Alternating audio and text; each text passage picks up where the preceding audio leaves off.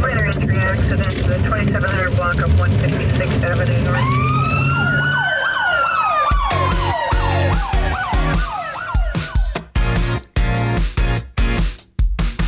Hi, and welcome to episode 25 of the PTM podcast, powered by RACQUET Sports U. I'm your host, Chris Michalowski, a PTMer known as Coach Mick, broadcasting right here from warm and sunny Orlando, Florida. Well, welcome to part 2 of a 3-part series on the types of vehicles that relate to coaching. So don't worry, I'll get back to some more practical tips after this series, but in this episode, in case you haven't guessed it, the vehicle is the ambulance. Now, if I had a student relate to a vehicle in this episode, which we won't, it would be the junker or the lemon, according to this pro anyway. And the idea behind this is that there's always a problem almost after every shot, and the problem never seems to be the same. There's no rhyme or reason, just a comment, usually negative. And when the lesson is over, there's really nothing to grab onto for the student, which leads me into a quick story. It's story time with Coach Mick. All right, so when I was a USPTA tester in the Midwest section for nearly 25 years, and I remember one particular private lesson that definitely stands out. Testing, by the way, was a great experience for me, and I highly recommend getting involved if you're interested. You'll learn a ton, and continued learning is huge in our industry for sure. Plus, on the flights back, I always made sure to have the extra long layovers because a Delta Club room used to only be $50 a year, and there were a lot of goodies in there that were self-serve. It gave me time to go over all the tests that I had to comment on. So if you haven't taken the test yet, one tip on the lesson part I remember is that most applicants got the diagnosis down in the lesson, but the cure was the hard part. My advice to you is come up with more than one cure for a common problem or deficiency, or in layman's terms, come up with 3 ways to help your student achieve, let's say you're working on the finish or longer hitting zones, for example, or whatever you're looking for. I was in Milwaukee administering the private lesson portion of the exam. There was one applicant in particular that was giving the private lesson, and I can still picture the test that I commented on, being I was in the club room working on it so hard, But every shot hit on the forehand had a different issue. He would say things like, "Oh, that one was late. Oh, that one was too hard. Oh, that one didn't have enough spin on it. All right, that one had too much spin. All right, you hit that one too high. No, don't roll over the ball. All right, that finish wasn't high enough. Come on, take it back sooner. Move your feet. Turn more. All right, great job. Let's get the balls up." Now, my response looking at that test, that wasn't even an exaggeration, was just pick one and go with it. He was all over the place, which leads us to today's quick tip.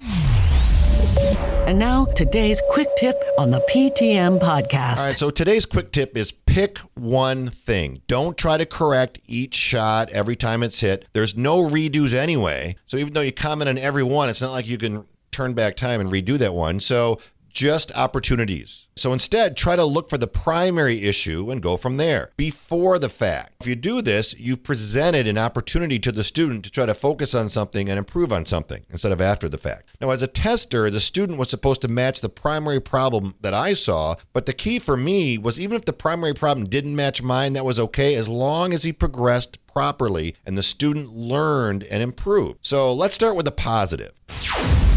All right, now, depending on where you work, this might be somewhat appropriate because there's sometimes you will not be able to develop someone's stroke over time. And the 2 positions I can think of offhand are 1, the resort pro, and 2, the academy or camp pro. So let's start with the resort pro. I was a resort pro for 30 years, and to be honest, I didn't give a lot of lessons at the end of my resort pro career. My staff did. But when I first started, it was all me. And the one thing that I learned was that it was like the private lesson during the USPTA test. I had 1 hour with them, so I didn't want to make any major grip changes or anything else that would, 1, take until the end of the lesson for them to accomplish, or 2, not allow me to see them the next week and how the development was going. Let's say if it was a grip change, I would mention something like, hey, when you get back home, mention to your pro about using the continental grip on the serve and ask what he or she thinks about it. And that still might put a pro in a bad position at home because it may have been something that they've been overlooking. And they're like, oh, great, Mick caught it and I didn't. Now I look like an idiot. But you want to make sure you're a little sensitive there. Now, if I could come up with something where they could see immediate success, usually a Band-Aid solution, I call them, they were happy, I was happy, and they felt like it was $70 well spent. So even if they had the wrong grip on their serve, I could still improve the serve they had and have them mention the grip to their pro back home. Now, as an academy or a camp pro,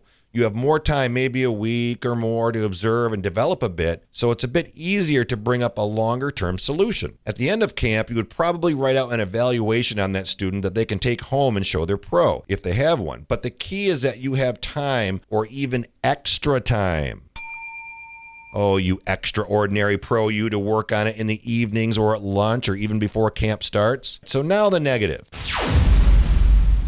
All right, so when you teach this way, making a correction on every shot, you might be confusing the student. They will have little to go on when they want to go out and practice to improve because there was so much being said and so many corrections. Now, sometimes a slick pro will use this method until they see something stick and then stay with that correction, but you need to be able to break the stroke down in your mind anyway, and find the primary issue and work on that. So if you're just starting out, here's a good way to try to diagnose the issue. Step 1, remember, the ball goes exactly where the racket tells it to go at contact, so contact is definitely the key. Now we know that spin, speed, height, depth, and direction all affect how we make contact, but for you, you're probably most likely trying to give them the same ball almost every time, especially off a feed, so they can feel successful. Step 2, during the warm-up, assess what's happening to most of their shots, just in your head. Just get a picture like, wow, they're hitting a lot of balls in the net. So you can start kind of developing a plan for the lesson. If 80% of their forehands are going there, what does this mean? Closed racket face at contact. Now figure out why the racket face is closing and focus on that. In episode 27, I'm going to tell you my 100% foolproof way, for me anyway, to make sure any new player gets a 20-ball rally over the net within the hour or the lesson is free. I was at 100% when I left my job up at the resort. But for now, pick one thing and stick to it. If it's a regular student, there may not be a primary issue. You are just working with them and developing their stroke or game over time. But I'm saving this for the next episode, so please stay tuned. But again, know your progressions. By progressions, we mean the 5 or 6 step process of how to hit any particular stroke, starting with the grip, the stance, backswing, forward swing, the contact, follow through, and finish, all those things. So by knowing those, this will help you visualize where the problems may be occurring. Now, as a coach, you need to be able to see the stroke being hit in slow motion side by side with the visual of the perfect progression that you have in your head. So know those progressions and then just overlay that student over it, and you can say, oh, I can see now that this isn't happening, and that's why the ball's going in the net, or whatever you're working on. So bottom line, don't get caught in the ambulance mode, especially if you're working on a regular basis with a player. If you're seeing someone only once, picking the one thing may just make that once into a regular gig. Well, that wraps it up for episode 25 of the PTM podcast. I hope you enjoyed today's episode. And remember, try to focus on the one thing that makes your lesson and your students more successful. Well, are you interested in a career in tennis or know someone who is? Or maybe you want to start a PTM program in your own area. Either way, go to ptmprograms.com and RSU will get you started. And don't forget, there's a huge need for quality coaches, and RSU wants to meet you right where you're at and help you reach your destination in the racket sports industry. And as always, if you know someone who may benefit from the podcast, please share it with them, and thank you in advance for your support. Well, I'm Coach Mick, and I want to thank you for listening, and I hope you'll join me again for the next episode of the PTM Podcast.